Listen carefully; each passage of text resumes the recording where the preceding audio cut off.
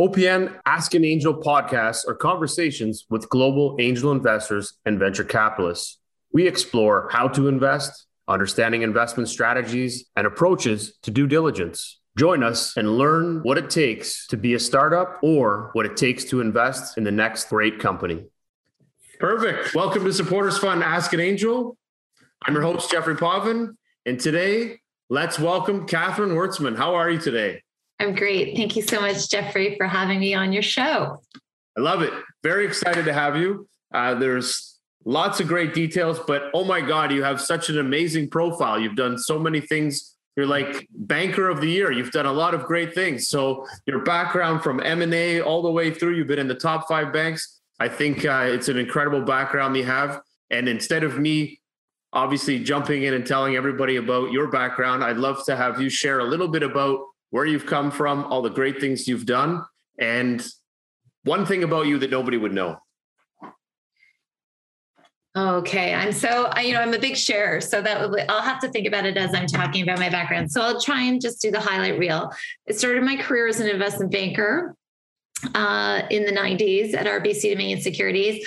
I was part of the team that took the first Canadian internet company public. It was super exciting. And literally I had to kind of negotiate with the Ontario Securities Commission to say, yes, the internet is a real thing and it's a real market.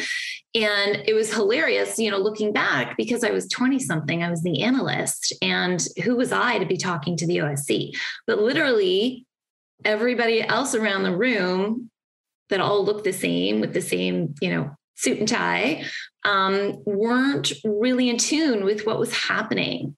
And so much to the extent that when we talked about some deals we were doing, so one or two senior bankers, understood the internet. And then when I was asked to talk at the partners meeting at RBC about these particular deals and what was happening in my bonus review that year, I was, what's the word? I was kind of given a slap on the wrist saying, we're really not interested in hearing about woohoo.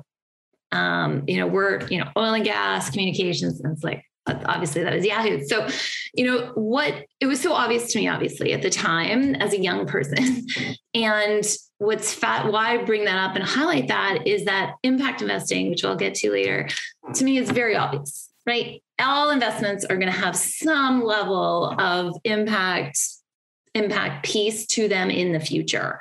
There is no, the generation that's coming into wealth today is going to demand it. And so as a company, you really have to think about, okay, what good am I going to do? I'll make the money, but what good am I going to do for the people on the planet? And so that's kind of what it's obvious to me. And I want to highlight that. So I started as a banker. The company was venture capital backed. In the 90s, I said, what's venture capital? And so when I learned about what that was, I got very excited about moving over to that side and working with companies as they grow. So I did exactly that. I joined CIBC also in the 90s, and then started working on early stage and late stage. And then from there, pursued my MBA at Columbia Business School in New York. And really that opened my eyes to, all the opportunities from early stage to late stage, private equity, et cetera. Did a couple of different things while I was still in the US, MetLife Strategic Venture Capital and a Bear Stearns sponsored fund, doing early stage tech investments across the US. That was really interesting and really where I cut my teeth on, how to do early stage. So we'll talk about that later. I learned from some really bright people, and then made my way back to Toronto, and really just continued on doing private equity / venture capital with different boutiques here and BMO Capital as well. But one thing that I picked up in New York and I brought back to Toronto was social venture partners. So throughout my career, I really enjoyed kind of volunteering and giving back. It was always a bit of a bug for me. It's social.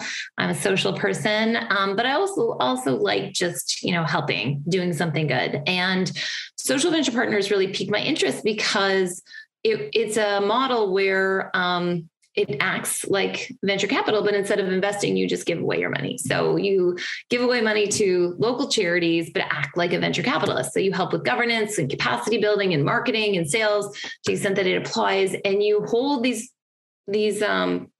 nonprofits accountable. And so it was really fun. I built the chapter in Toronto. We got up to 40 partners, which means that you donate a certain amount of money per year. And we invested about $500,000 across 7 different charities. And so I was kind of private equity by day and venture philanthropist by night. And that worked well for about 6 years until I married and then had kids, and I had to, drop the extracurricular, but something was really missing. I didn't, going back to just the day job wasn't cutting it for me. And so I came across impact investing in 2015. So 2015, that's now 6 years ago. And for me, it's again, like I'll go back to it, just was obvious. Of course, why wouldn't you want a 2-for-1, right? Like, doesn't everyone want a 2-for-1? Why only just settle for financial returns alone when you can get more? And so I walked up and down Bay Street and used my connections to talk to all types of financial institutions and said, and I tried to go easy and say, let's start with ESG. You need an ESG person on your diligence team. You want to sign up for UNPRI. This is going to help you attract international investors. It'll help de-risk your portfolio, on and on. And I got hilarious responses, which was basically, no one cares about it. Like, we care, but not enough for a salary, right? Meanwhile, 5 years later, you're hearing headline after headline, we promoted ESG so-and-so, right? So, a little bit of future, I could say I saw the future a little bit, but it was already happening in Europe and the US. Just Canada was a little behind. And so that was 2015. But Mars Discovery District in Toronto had a group called the Center for Impact Investing. So I knocked on their door and I said, let me do something with you. I'll do consulting. I don't care. I just want to get in. And they said, well, actually, we're going to start a fund. Richard Branson's family foundation is giving us $1 million, and we need to raise money on top of that. And we need help. So I said, okay, I'll do it. And then off I went. So I structured the fund. I set the strategy. I rebranded it. And off we went, and we invested. So we launched in 2016. We invested in 10 early stage impact venture companies, and with the thesis of you can do good and do well with the same dollar. And we're literally we think we can do it. We think we can do it, crossing our fingers. Because people say, what's your deal flow look like? Who are you going to co-invest with? Really, are you going to make money off these things? How are you going to balance, the strategy of making money and doing good? And I was thinking, okay, we'll figure it out. And so, we kept iterating on what we look for as we saw success and failures in the portfolio. And so we can talk more about that today. So then based on the success of that first fund, we've launched our second fund in 2020 of all years. We launched second fund. We have a target of 30 million, and we're closing December of 2021. So about 6 more months to get in.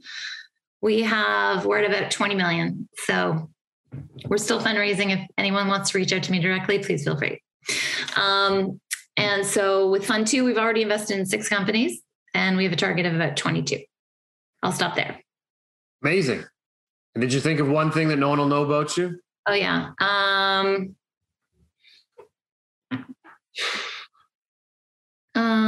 I share so much. I don't know. No one knows. I don't know. If no one knows it, I don't really want to say it here. I don't know.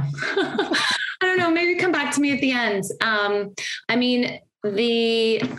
really, I'm super passionate about impact, and between New York and Toronto, I decided to make the move back to Toronto in kind of fall, winter 2004. I think, or 2003. And I realized if I move back to Toronto in December, January, I'm going to hightail it back to New York, because who wants to be in Toronto December, January, right? It's freezing. And so I thought that's not a good move. And so my brother actually suggested that I take a break, and I'd always wanted to be a ski bum, but I felt like I missed it in undergrad. And so I went and and I went and I was a ski bum for 6 months between New York and Toronto, and a place called Telluride, Colorado, which is a tiny little town, but they have a foundation, the Telluride Foundation. And the board of the Telluride Foundation are people like John Malone. And the head of the Telluride Foundation is the former US ski team Olympic coach that coached Bodie Miller and some other greats. And so I knocked on their door and I said, Paul Major is the head of the Telluride Foundation. I knocked on Paul's door and I said, "Hi, I'm coming to you from Wall Street.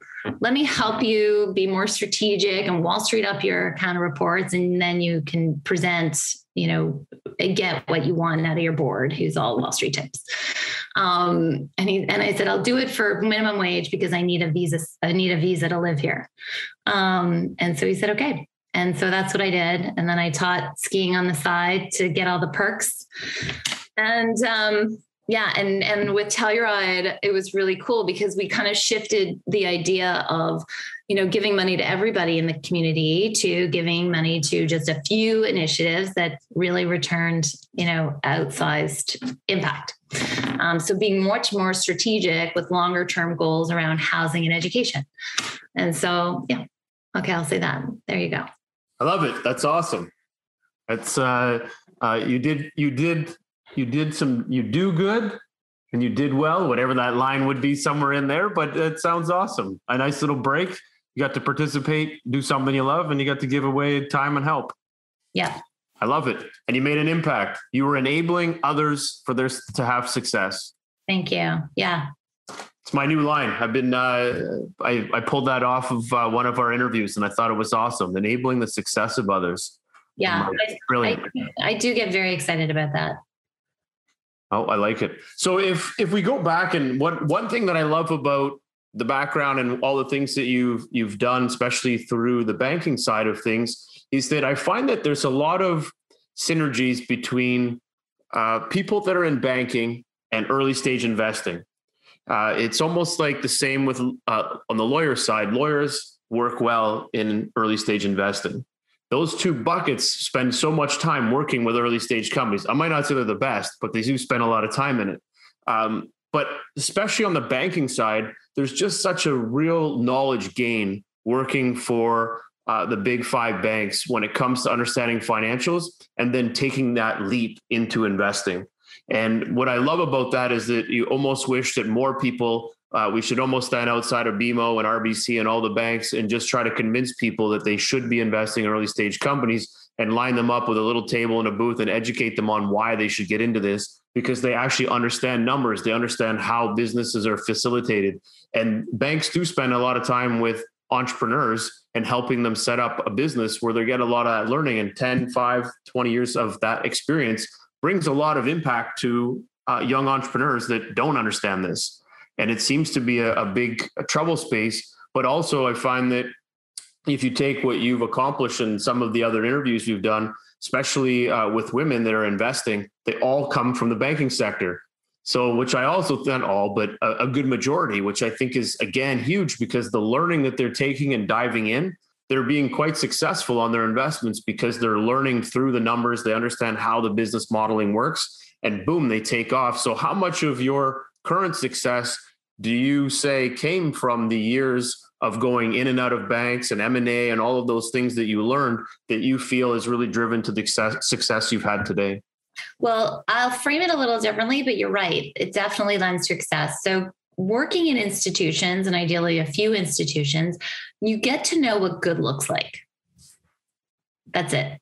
You get to know what good looks like. When we took companies public at RBC, they were good, right? And so, at the time, I was told that they were good. It's like, well, they have a big market opportunity. The sales have been growing fast, And it's like, okay. And then you start to, that gets ingrained to you. Like, what, does this company check those 5 boxes? What are those 5 boxes? What, how are they checking those boxes? So you get to know what good looks like. And then the other piece is the investment committees at these banks. Or I remember at RBC, it was new names. At MetLife, it was at CIBC and MetLife, it was investment committee. But when the institutional rigor around diligence, and then presenting to, I remember at CIBC, it was a CIBC Oppenheimer Investment Committee. It was 10 older gentlemen around the table that I would have to present to. I mean, it was scary. And so, all my ducks were in a row, and you don't get that at a startup shop, at a boutique investment bank. You don't get it at small groups, right? So it's just a different level of rigor. So when I came out of that and started working for smaller companies, I applied that same rigor and literally professionalized the processes. And then I had that eye to, what does good look like? And so it's not only important to understand, what does good look like on the investment side, but then when you invest in the company, you help coach them and say, look, you need to help, your revenues have to be this, or your marketing lines have to say this, you have to be able to attract the customers. So this happens. Right. And so it's that institutional experience, so that now when I walk into a bank, I know what they're looking for. I write their memos for them, and they love me for it. They're like, oh, this is good. No questions. Right. And so that's, I think, really the value. And I spent a little time in Mez, where we did some like quasi commercial banking stuff. And that's super helpful as our companies acquire, get commercial banking. So I understand covenants and all that stuff, right? Which most early stage VCs probably don't. And yeah, so I think that is really valuable. And I do say, when I speak to young people, also I say, that institutional experience, but it could be like a PwC, it could be a Deloitte, where you're seeing lots and lots of deal flow. When again, if I compare it to smaller boutiques, the deal flow is not as, strong.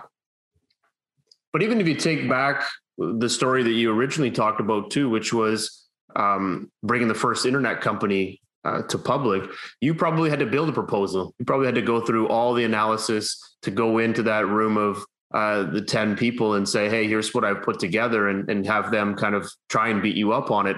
But being able to rip through a business, a model, do the modeling, and then go back to that proposal. It's like going to working for any big company and saying, I need $100 million to build this new line of business. You're going to have to prove it inside and out. And you're going in and doing the same thing at a high Series E level and taking that all the way back down now to a Series A or even a seed round. You're taking that scrutiny that you had to go through at different levels and bringing that down and putting it into a nice form factor that others can understand, because I'm sure it's quite complicated what you had to do there versus what you're doing in front of someone that's just a seed investor.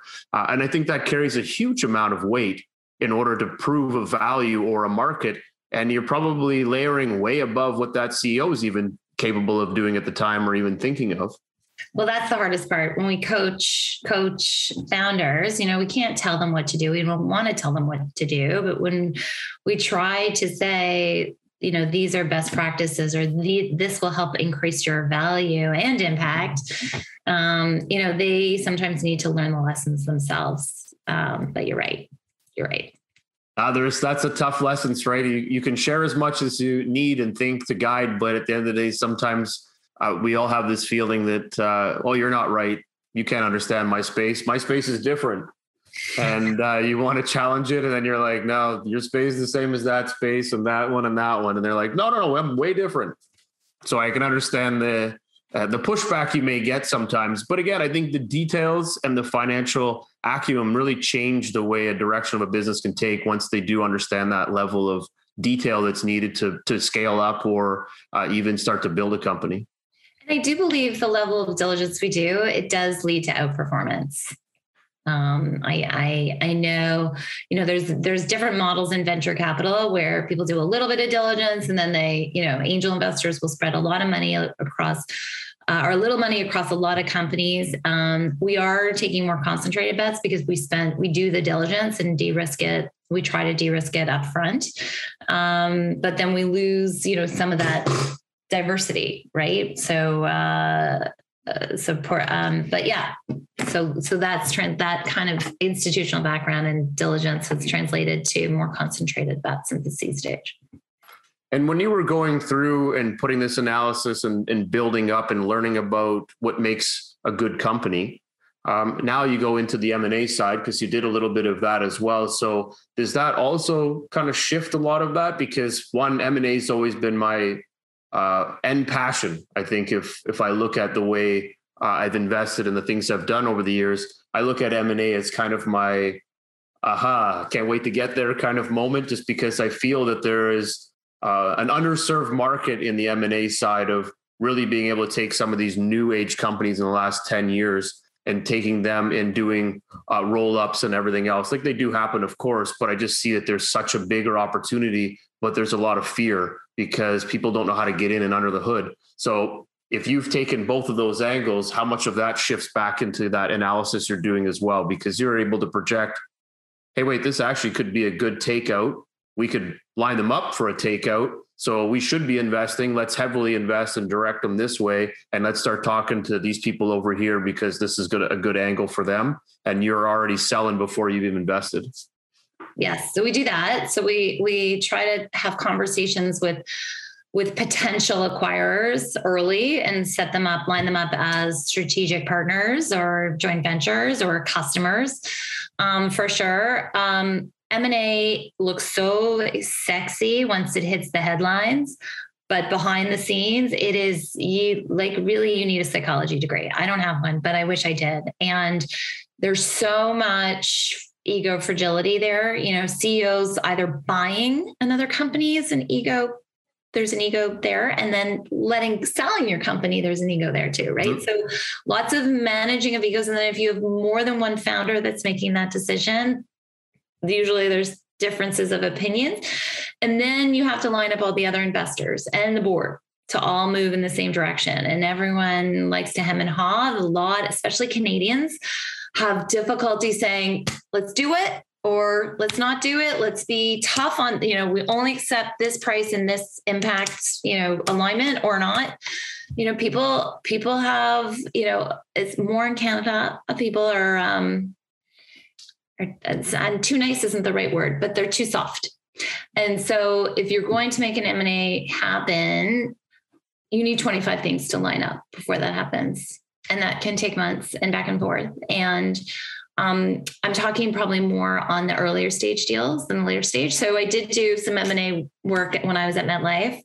And literally it's like the two CEOs go out for dinner and they decide between themselves, like, who gets to be CEO of the big, merged company and what happens to the other one. Like, it's that. And then they go back and say, okay, you guys, the rest of you, 25 bankers, you figure it out. But like, there's all, like, it's not, when you read about it in the newspaper, you read, oh, they're going to add 25,000 customers and bring on these new asset lines. Like, it's different behind the scenes. So that's just a sneak peek. But yeah. And I think what's great about my institutional background is that when it comes to an M&A opportunity at the board level, I do have that experience, to take it to the finish line. And help you move a little bit quicker through the minutia. And you're right, it's a long drawn out process, lots of emotion. We've had a few fail just because of emotion. And you're right, it's almost like you need to bring a shrink in first just to have everything line up and then start having the real business conversation after everybody's level-headed. So it's fascinating. But again, if you can envision that, and I think a lot of the time when talking to investors is that they all have this, how do I envision where this company is going to go, which is I have to scale it, but I also have to sell it. And a lot of the times founders aren't looking at selling it, but they're also not looking at scaling. They're just looking at survival mode. So that becomes a big coaching game throughout that process. And I think a lot of the times it takes people like yourselves and organizations, again, like what you're doing, that you're coaching along the way. And that's a 7-year process. That could be longer. This isn't just a one and gun, help them out this week, and then we'll see you guys in 7 years. There's a lot of steps and a lot of people interacting throughout that whole time to get them to that end goal. Right. That's right. And do you find that now, as you've created your own entity and you're building this up and making these investments on the impact side, and I loved what you were talking about, how people are like, impact? No, this is ridiculous. Who wants that? Who wants the internet?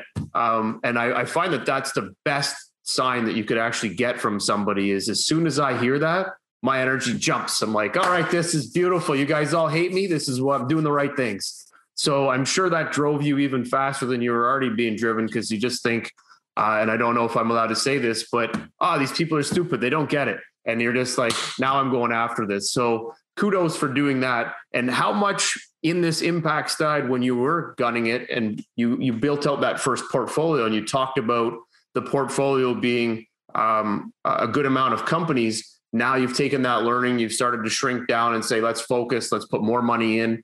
How did that learning come about? What was, I guess you could say win-loss, but was it really about that? Or was it management, and was it opportunities of continuing to reinvest and support better? What kind of triggered those reasons for shifting in Fund 2? Yeah. So Fund 1 was primarily just me. So I was I called myself fund director, but really managing partner. And then Mars provided me with some talent, kind of rotating talent throughout the 5 years while I was there. And there was kind of an older ratio that I was brought up in. So I've been 25 years or so in private equity / venture capital. And the ratio was one principal or partner to 10 companies, right? Because of the 10 companies, some are going to be high intensity, some you don't have to worry about, and some are just going to fail. You just walk away. And so 10 was kind of the magic number. So 1 to 10. So I'm one person. I said 10 companies. So that was it. And so we adjusted the check size accordingly. And we had a rough, I got some advice in Canada and early stage VC. They said, invest half the money and reserve half the money. And we thought maybe 60 to 70% would get follow-ons. But actually so many of and we're probably closer to 50% are getting follow-ons, even if some of the other companies are successful without a follow-on, which is hard. So which is hard to imagine, but some of our companies are growing quickly, and they're getting a lot of non-dilutive capital. So a lot of government or grant money, or even strategic customer money, because of the impact side. So it's kind of a little twist on traditional. Our success isn't solely measured on, are all of our companies have raised a Series A. But the interesting thing is, if you look at traditional VC, if a portfolio of 10, you'll see kind of 2 winners, 3 losers, and then the 5 that, either, give you back your money sort of thing. So kind of this very skewed result. And what we're seeing in our portfolio from Fund 1 5 years in is that our winners, we have more winners, but the multiple on the win is likely lower than a traditional like Uber or Ritual, right? So we're not going to get that 50 times multiple, but we're going to not, instead of 2 wins, we might get 5 wins, but the multiple might be 4 to 10. And so in the end, the money is the same, the returns are the same, but it skews a bit different. But in the end, we're actually creating more companies that are providing different, impact, and maybe it takes them longer to grow to, an Uber scale. We'll see that we'll see. But in terms of the financial returns, we're seeing that. And the 1 to 10 is working out so far pretty well. So with Fund 2, I'm bringing on another partner. And so we're moving to 20 companies. And so again, we're keeping the ratio now. We still have 8 active companies from Fund 1, and we now have a full-time principal, an associate analyst. So we do spread it across. So it works out, but that's really how we get around the portfolio allocation and the math. And then we're doing, of the 22 companies, we're spending about 1/3 of the money on first investment, and then 2/3 of the money on follow-on. And the best returns out of Fund 1 are the ones where we actually triple down. So I really like, we spend a lot of time on diligence. We know what good looks like. We know if it's tracking in the right direction. And as it's kind of like the internal opportunities fund, like we'll just keep going into that winner to skew the returns and impact. I love it. So to take that back a little bit, so you're diving in, you're doing a lot of due diligence, you're expanding your team. You're getting past the 1 to 10, you're going 10 to 20. You're still utilizing the same methodologies. You're realizing that your investment side is not skewed for 1 in 10 big winners, but for mid-ground or mid-level winners that are still bringing the same output, which is phenomenal. That actually reduces your stress, I'm sure, your risk, because now you can actually say, hey, look, we're doing well. 4 good companies is way better than having 1 rocket ship and 9 companies fail. Like, we feel like we're doing something wrong if you have that many fail. Why do this? Yeah. You know what? Jeffrey, thank you for raising that. And I need to promote ourselves a little bit more. So Amplify Capital, I need to keep mentioning that name, Amplify Capital. So in 2020, early 2021, we had our first exit from Fund 1, company called Inkblot Therapy. And we returned half the fund with just that one exit. The IRR was 170%, I think. And what that did for us was a couple of things. One, it validated impact investing in Canada. So you can do well and do good with the same dollar, number one. And it validated, myself and Amplify, right? So now we can say, look, this isn't just a theory. We're doing it. We've done it. We have the track record.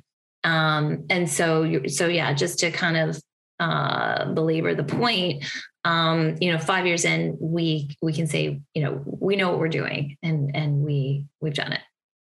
I love it. And impact investing is, I think, as you mentioned, going forward, this is going to be a pretty big stage going into the bigger realm of things. There's been lots of impact funds that are launching around the world. I think this year there was more money diverted into impact funds than there ever has been before. I think in the 10 previous years, all combined to this year was the most money. So altogether, so that's pretty powerful. So people are seeing that, and a lot of industries are getting beat up on investing because impact investing is taking over. People don't want to invest in oil and gas. They think it's dirty now. So there is a lot of changes that are going on. And I kind of want to get your thoughts on, there was a kind of a CEO letter that came out, I think it was 2 years ago. And I wanted to know what your thoughts were on Mr. Fink's posting of this letter, and how much you think that has drawn attention to this space, and is it really making a difference for the impact investor, or has it just been this entire COVID that's really changed and shifted the way people are impact investing now? No, I think Larry Fink's letter, he the first one in 2019 was pretty, it felt a bit out there because COVID hadn't hit, and people were thinking, really, you're interested in more than just financial return. So that was, it was such a welcome for the impact investment industry. And I really liked it, to be honest. And he basically made a call. He said, look, do something more than money, make a social or environmental impact, and then we'll talk about you being a client. And so, he said in 2020, his letter was really focused around climate and sustainability, which is great. And, but the industry needs people like Larry Fink to make these statements, right? We need Warren Buffett to make the statement. We need, Bill Gates to make the statements. We need Elon Musk to make the statements. And, in a lot of respects, they are, which is great. The challenge we have in impact investing right now is we have funds, and really no disrespect to funds like KKR and BlackRock, but, they have such a cultural ethos on financial return. It's very difficult to believe that they have the team and culture and experience and motivation to build an impact fund that truly is impact focused. So a lot of funds are, launching impact funds because it's the trend of the moment, like you said. And unfortunately, for high net worth or large family offices, they'll say, oh, well, I trust KKR. I'll just put my money into their impact fund. And so it doesn't it doesn't allow the flow of funds to funds like Amplify that, were less of a brand name, household brand name. We're not on the shelf at TD, at CIBC. And so we don't get that airspace into the high net worth family office that they're so connected with. And so that, we'll see how those funds evolve, and how they start bringing in talent, and, how they measure success on those impact funds. And because I think it's really important for Amplify Capital and other impact funds across Canada and the US that are seed stage or Series A or even Series B, who have been, really honing the skills of impact investing over the last 5 years, to grow, because you can have the best intentions, just like a traditional private equity fund. You can have the best intentions, but if you don't have the experience, it's going to take you 5 years to figure that out. And I think from where you've come from and being in that experience space, I think you're right. There's a lot of people that are just leveraging what they've already done and then throwing this impact side and saying, hey, we're the flavor of the month. We're hitting it up right now.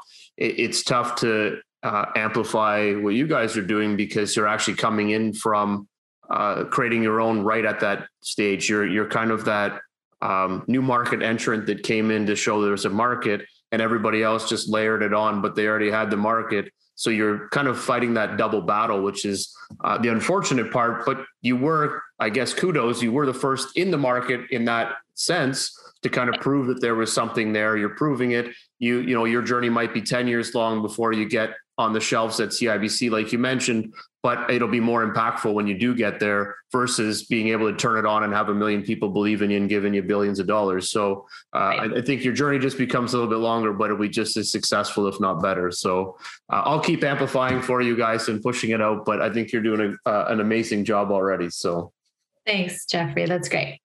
So now you've kind of got this impact. You guys are doing some great things. You're growing this talent and growing up in the second fund. What does the future look like for you guys? Do you look at a side fund? Do you look at other avenues to go in and generate new value in this impact world? How does your mind look at where your business goes to? Because you've been shifting a lot now. So what does it look like in 10 years for you? In 10 years, I think I'm kind of 5 years ahead as I think about the next couple funds. I see us raising another fund in 2023, probably in the $50 million range, and probably opening up another office, likely in Canada. We're starting to see that, we're quite unique even in the US. So we know there are other funds that look like us in the US, but there's not that many. And there's a lot of great companies coming to market that fit our profile. And so we might do more in the US and open up a US office in the future. And so as we grow the team, then we can grow the fund, so back to that ratio. Right. And what I really like, back to your first point, enabling the success of others, I get really excited about building talent for future impact funds. And so I almost want, if the KKR equivalent in Canada, whatever that is, launching the $1 billion impact fund in Canada, I want them to poach my team. Right. And only when I'm ready to kind of let them go. Right. But I want to be able to, with our diligence rigor, our impact experience on, what we look for pre and how we help our companies post on the impact side, which really we think adds a lot of value. We want to propagate that across Canada and build really strong impact talent here in Canada. So that, a resume comes across as, oh, you worked at Amplify? Great. Yeah. Hired. So that gets me really excited, because then I feel that that the sector will grow authentically and we'll get the returns and impact that I think investors expect. And I don't want them to be disappointed by the recent newcomers that come in and say, oh yeah, this is a great impact investment. So I love it. No, that's a great goal to have. And I think if the more people that you can educate, build new analysts in, they can understand impact, they'll carry that through, and that learning into all of the new VC firms, angel groups, or whatever they end up going into. And that's worth sharing. I think that's a huge opportunity. Shift the culture and shift the way people invest, because I think right now assets are the number one thing in the world right now. They're kind of going on fire. You can probably turn that lamp and say it was made by this person and sell it for $1 billion on a NFT or some crazy thing, but everything is an asset. Everything has a value. So, and people are realizing that, but people don't actually understand how to do the work and how to understand what are the metrics behind it. And the more people you can educate in the space, the better off the businesses will be in the future. And so, yeah, I get excited about training impact talent. We also look at doing more education. So we've done one educational webinar, the difference between ESG and impact. We had over 500 people sign up and about 150 attend. So that the demand for knowledge in this space is almost overwhelming. And so we want to do more of that. That's what I'd like to do. Which again, really making sure we do impact investing right. I love it. Educate, teach, build, grow, get more people involved. Can't get any better than that. What does the future verticals look like, and where does the impact happen the most? Are you going into these oil and gas areas and saying, well, because you're changing and this is where you're going to go, we're going to invest in here? But I guess that could be one. But what is the main verticals that you're seeing that the startups are really driving into, that are really making a difference, that you see as being something for investors or startups to start really focusing on the next 2 to 3 years? Well, we've originally picked clean tech, health, and education as our 3 verticals because we saw really strong expertise and networks in Canada in those areas. They also matched nicely with 3 of the SDGs. So number 3, good health, number 4, quality education, and number 13, climate action. And so we've learned quite a bit in those 3, and there's more overlap than you might think. So what's really interesting, for example, across all 3 is they all go through, a quasi pilot / clinical trial, where they have to prove outcomes and proving outcomes. So is the child learning? Is the person getting better? And does this clean technology work at our plant? And so it's really, we get into funding kind of just after that technology validation, or clinical validation or chemistry validation. And we help bring on strategic or other investors at that time. So we really like those verticals. We now have built out networks in those verticals. They're each, multi-trillion-dollar opportunities. They're all 3 are urgent, which became, even more obvious in 2020. They're all, countercyclical, they're all inelastic. No one's going to say, oh, we don't need healthcare anymore. Right. So we really like those verticals. Some investors have pushed us to say, covering 3 is actually a lot, and it is, but it gives us the flexibility to be picky also, and to maintain our investment pace, which is nice. So within each of those verticals, we look at kind of a macro opportunity, which is, and this applies more to the health and education. How does this product or service, we're looking for businesses that democratize access and quality education and health. So for example, if you were to get a very, a terminal disease tomorrow, your aunt might say to you, Jeffrey, you have to go see Dr. Smith down at Mount Sinai. I'm going to get you an appointment tomorrow. Well, why should you get, access to Dr. Smith at Mount Sinai, and the person in a remote community can't get that access, right? So you now have a much better chance of success than someone else who's in a remote community that's not around the corner from a teaching hospital. So you can see how with machine learning and artificial intelligence, you take the best of Dr. Smith and then also clinical data. You can start disseminating best information anywhere in the world. And then learning from that, at a global scale. It's super exciting, right? So we looked at a company that can help, with radiation precision, for example. So, sometimes you have to hurt the kidney to get to the liver, there's all these things that happen, but how do you, again, democratize access to this best in class health? And then clearly it became obvious how undemocratic and unequal access in education was 2020, right? We knew this before. So the other thing is impact investors were kind of a little ahead of the curve, I think, in looking at big opportunities. And so similar. So we look for opportunities where we can help a lot of people improve quality of life dramatically. And so those are the best investments. And then it layers on to, well, who benefits? So if it's just you, Jeffrey, benefiting, if something happens to you, then the customer relationship is gone. But in health, you benefit, your family benefits, likely the hospital's benefiting from a cost efficiency basis. And guess what? The government's benefiting because they fund the hospital that treats you faster, better. So you're not coming back to the hospital and they have to spend more money. And you can get back to work faster. So they're going to make more GDP from your tax dollars because you went back to work a year earlier than had you not been treated properly in the first place, right? So there's multiple people that are incented to make this product work. And we see that in education too. You've got teacher, parents, principal, government, a student, right? And so when we get into these markets, they are so incredibly sticky. So yes, people say, oh, it's very bureaucratic, long sales cycle. Yes. But once you figure that out, you get in, they are so sticky. As long as you continue to provide outcomes, positive outcomes, so an ROI in financial terms, you're not going anywhere. And so we get my background in economics and business comes out because I get really excited about efficient business models. And then you layer in the impact and it's just like gold.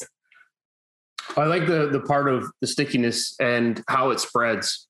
So it's kind of that spider web effect. It just keeps growing. And you only had to impact one person for it to continue to spread, which continues to bring layers of value now, tomorrow, and next year, which is again brings back to GDP, creates jobs, creates more value. So I love that. It's a great analogy and how you structure that. And it's a good way to think of your business when you are trying to scale. It's what's the impact I can make on one person, and can that one person spread it so that way my business will grow faster and create me lock myself into a longevity of opportunity.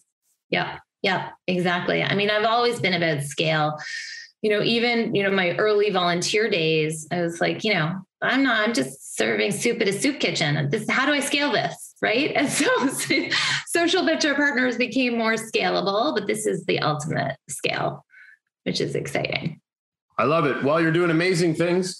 We're going to shift a little bit now into just before we get into the rapid fire questions. Okay. I'm going to I'm looking for a story that you have and all of the ventures that you've done working with all these different startups.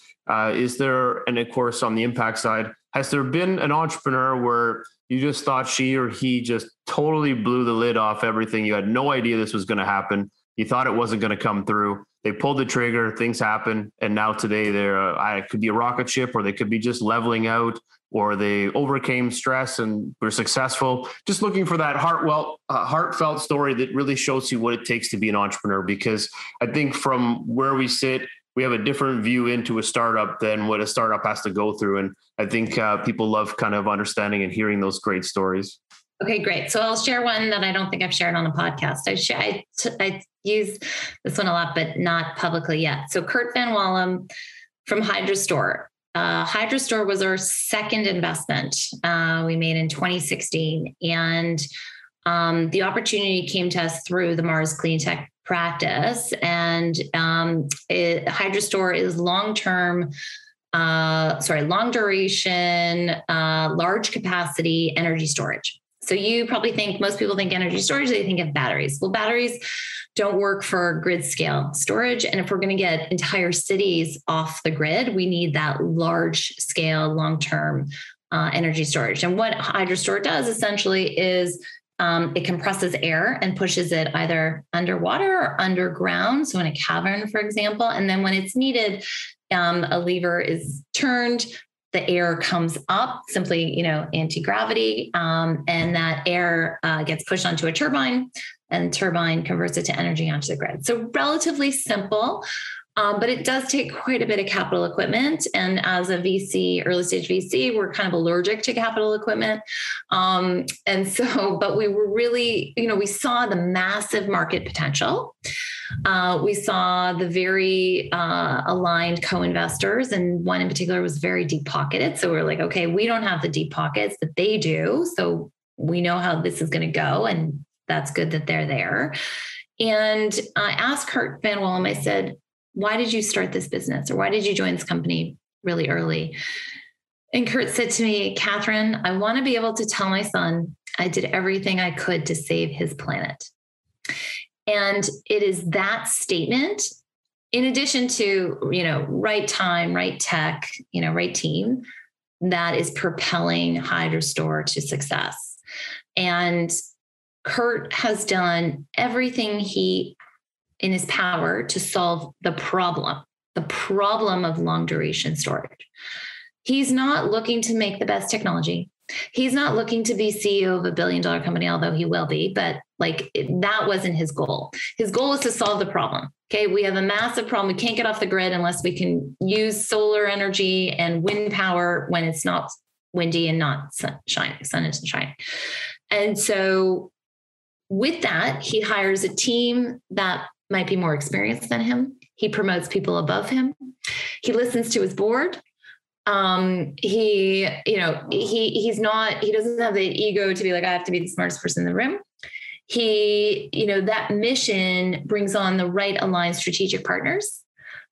He is persistent and tenacious in raising capital, going after customers, promoting HydroStore across the world. And that as a result, the company has, had that hockey stick experience. The last round they raised was at $100 million valuation. We invested at an $11 million valuation. And we have invested in HydroStore 6 times since we invested. And so that story, we look for in every entrepreneur. And we ask that simple question, why'd you start this business? And you'd be surprised at some of the answers that we get that don't align with, that story. But when we hear a story similar to that, where there's a personal, mission to solve something that affects more than him or her themselves, like they want to solve something that is social or environmentally important to the world, that's the ticket. Love it. Great story. And it sounds like they're doing all the right things, playing the right cards. So a lot of learning you can do from that. You could build a nice case study around that just itself. Yeah. Awesome. All right. We're going to jump into the business questions now, or the rapid fire questions. We'll do business, then personal. Oh gosh. Okay. Ready to roll? Yes. All right. Pick one or the other. Founder or co-founder? Founder. Unicorn or 4-year 10 times exit? 4-year 10 times exit. Tech or CPG? Tech. Brand or tech? That's a tough one. Maybe, I don't know. It depends. I'll go with brand. All right. AI or blockchain? AI. First time founder or second or 2 or 3rd time founder? First time founder all day, every day. You might be the first person to say that. I know. I like it. First money in or Series A? First institutional money in, seed. Okay. Angel or VC? VC. Board seat or observer? It depends. We do both. Okay. Safe or convertible note? I'll take a convertible note. Lead or follow? We do both. Equity or interest payments? Equity. Favorite part of investing? The people. Number of companies invested per year? We're at 6 so far. 6. Any preferred terms? Yeah, we have an impact side letter. So measuring impact outcomes at least once a year, aligned with the SDG that's applicable to the company. I like that. Can anybody use your impact letter? I could share it. I don't know if I'm going to post it publicly quite yet, but I could. I should probably do that. That should be a blog post. We need someone full-time to do our blog posting, stuff like that. But yeah, that's a good idea. Yeah. I'd like to read it because I could use this as a side letter because I want everybody to be more impactful too, especially the companies we invest in are impactful enough, but everybody can always be a little bit more, right? Well, one of the things that's on there is that they agree to take the B Corp assessment and participate in that every year. So that helps with setting up best in class ESG policies. Agreed. At one of our companies that's going public, which is Flow, they're a B Corp. Is that the water company? It is, yes. Nice. Yeah, they have the highest ranking in 84. So they're very impactful. So they rank higher than an Amazon or a few others. Anyways, but it was very exciting. They had the announcement yesterday because they're going public next week. So awesome. Very exciting. Yeah. Any verticals of focus? You mentioned that there's 3 areas you focus on. Yes. I'll let you reiterate those. So clean energy, education, and health. I love it. All right. Now we're going to jump into the personal side. Okay. Book or movie? Movie. Superman or Batman? Batman. Pizza Pop or ice cream bar? Ice cream bar. 5 Minutes with Bezos or Oprah? Bezos. Arsenal or Manchester United? No answer. I'm not a soccer person. Sorry. I'm trying to find Arsenal fans. I haven't found any yet. Yeah. Bike or rollerblades? Bike. Big Mac or Chicken McNuggets? I like both. Okay, I'll go with the Big Mac. Trophy or money? Ooh, that's a good one. I do like recognition. The money, keeps the lights on. Let's go for money. Trophies can come later. All right. Beer or wine? Wine. Alarm clock or mobile phone? Mobile phone. Hotel or hostel? Hotel. Italy or England? Italy. If with all the stuff going on with Trump, is he going to jail? Yes or no? Yes. Wouldn't that be great? He won't. He should. He'll get like convicted, but he won't actually go to jail. He'll have to pay some big fine, but he won't actually go to jail, but he'll get something. He'll get convicted of something. And so they'll have, my husband's a criminal lawyer. So it was actually really funny. So my husband, he likes to tell me, some of these criminal stories. He was telling me about a murder case that he's working on. And he was saying, and the postmortem is, and I looked at the postmortem documents and I'm like, holy shit. Like normally we talk postmortem, on a business deal. You're actually talking about it when someone died. So yeah. He's a magician. Somehow the trickery works. I don't get it either, but. Yeah. So I don't think he'll go to jail. I think he will get convicted and have to, he'll be banned from something, kind of like Milken, it's convicted, fined, banned from doing, certain hedge fund stuff.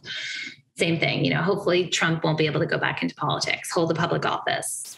And then Biden gives him a full pardon. You think so?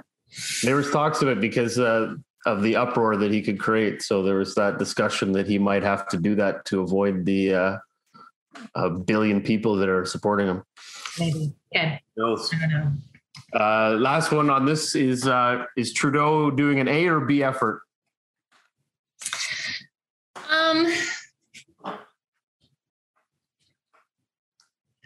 You know what? I'll give him a B plus. B plus. It's a really hard job. It's a really hard job. It should almost be a cabinet, position, but someone has to make the decisions and it's him.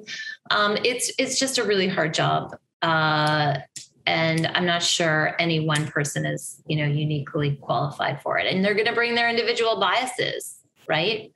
And then there's so much social media stuff to manage that they spend too much time managing, right? And not enough time, focusing on the real work. So, I empathize with how hard the job is and how they're trying to make the best decisions with the information that they have in front of them. I'm more critical, frankly, of Ford right now. Really critical of him. So Trudeau, I'll give him a kind of a B plus for doing the best he can. I like it. It's a good grade. All right. Last 3 questions. Okay. Favorite sports team? LA Lakers. All right. Favorite movie, and what character would you play in the movie? Okay, so my latest favorite movie is Arrival. You know, when the spaceship or the aliens come down and barely touch Earth, and the characters are basically a language expert who's deciphering the language of the aliens. She's, you know, it's all research, but she has to talk to these aliens as with a lot of emotional empathy. So she's approaching the aliens with kind of a warm hug, not literally, but, through her words. And the men in the movie are all approaching the aliens with guns. Right. And Yep. So, I of course identify with the female character with her. But I love the whole, I've watched it a few times. I love the whole premise, that, the aliens, come down, they don't touch Earth. They're like an inch off the ground. And, they're basically warning Earth, about what's going to happen in the future. And as this woman learns, the language of the aliens, she's able to see the future. And by seeing the future, she's able to change the human trajectory and save the planet, essentially, from disaster. I like it. It's pretty cool movie. Have you seen it? Arrival? Nope. Gonna watch it tonight. It's on, I think it's on Netflix right now. I really like it. Done. I'll do that. All right. Last question. What is your superpower? Okay, this is going to sound, I don't think egotist, like I'm so fabulous, like I'm a superpower, but I really do feel that I do have some insight into the future. And I don't, I think it has something to do with just being very curious. But also I feel now that I'm kind of approaching middle age, I feel like I might be losing it a little bit. So I'm trying to see, who, in my team who are younger, if I can probe them to think about the future. So, seeing things before other people can see them. And I now, in hindsight, I've done it a number of times. And I don't want to say like, there are other people who who see the future in the way that I do. So I'm not the only person, but it's not the majority. Right. It's like, I wasn't the first person to say, oh, impact investing is the future, right? There were plenty of people before me. But I really listened and I dug in, and I got, it spoke to me in ways that it didn't speak to others. And so, I spoke to, Onyx, for example. I said, you need to bring on a head of ESG in 2015. They said no, but in 2021, they appointed a head of ESG. Right. And so it's stuff like that, and I really respect and like Onyx. So no, they're similar to many other large institutions. So yeah, that's my superpower. Well, I think it's fair to say that when you said that there's many people doing this, I think to put that into context, many is like 300 people. The world's filled with 7 billion. So your many in the context of the world is very small. So you're doing, again, something that not many people are doing. And being able to envision what's going to happen in the future, I feel that when you are in the zone and you're in what you're doing, you're going to be able to predict those things. And maybe there's not too many people stepping into the zone. So glad that you're in the zone because you're able to build things that are cool and that are working. So, I don't know what the saying would be, but you could have a welcome mat that says welcome to the zone because you're there. So I don't know if you can get too old to ever be in the zone. It's focused, but you're there, so keep crushing it. You're doing great things. But I want to thank you very much, Catherine, for all your time today. You're doing amazing things. You're a rock star. Keep it up. Big fan. Thank you again. And the way we like to end our show is we like to give you the last word. So anything you want to share to startups, entrepreneurs, investors, I leave it to you, but thank you for all your time. Thank you, Jeffrey. This was fantastic. So I'll say to founders and startups, think big, think impact. Like, how can your product or service help, create something more than just a financial return? That would be great. And then to investors, really think about, how you want to invest your capital. And if financial returns are enough for you and what your legacy is, because your capital can do so much more. Government, unfortunately, can't do it alone. And I encourage you to be part of the solution to creating a better future for everybody. Awesome. I love it. Thanks, Jeffrey.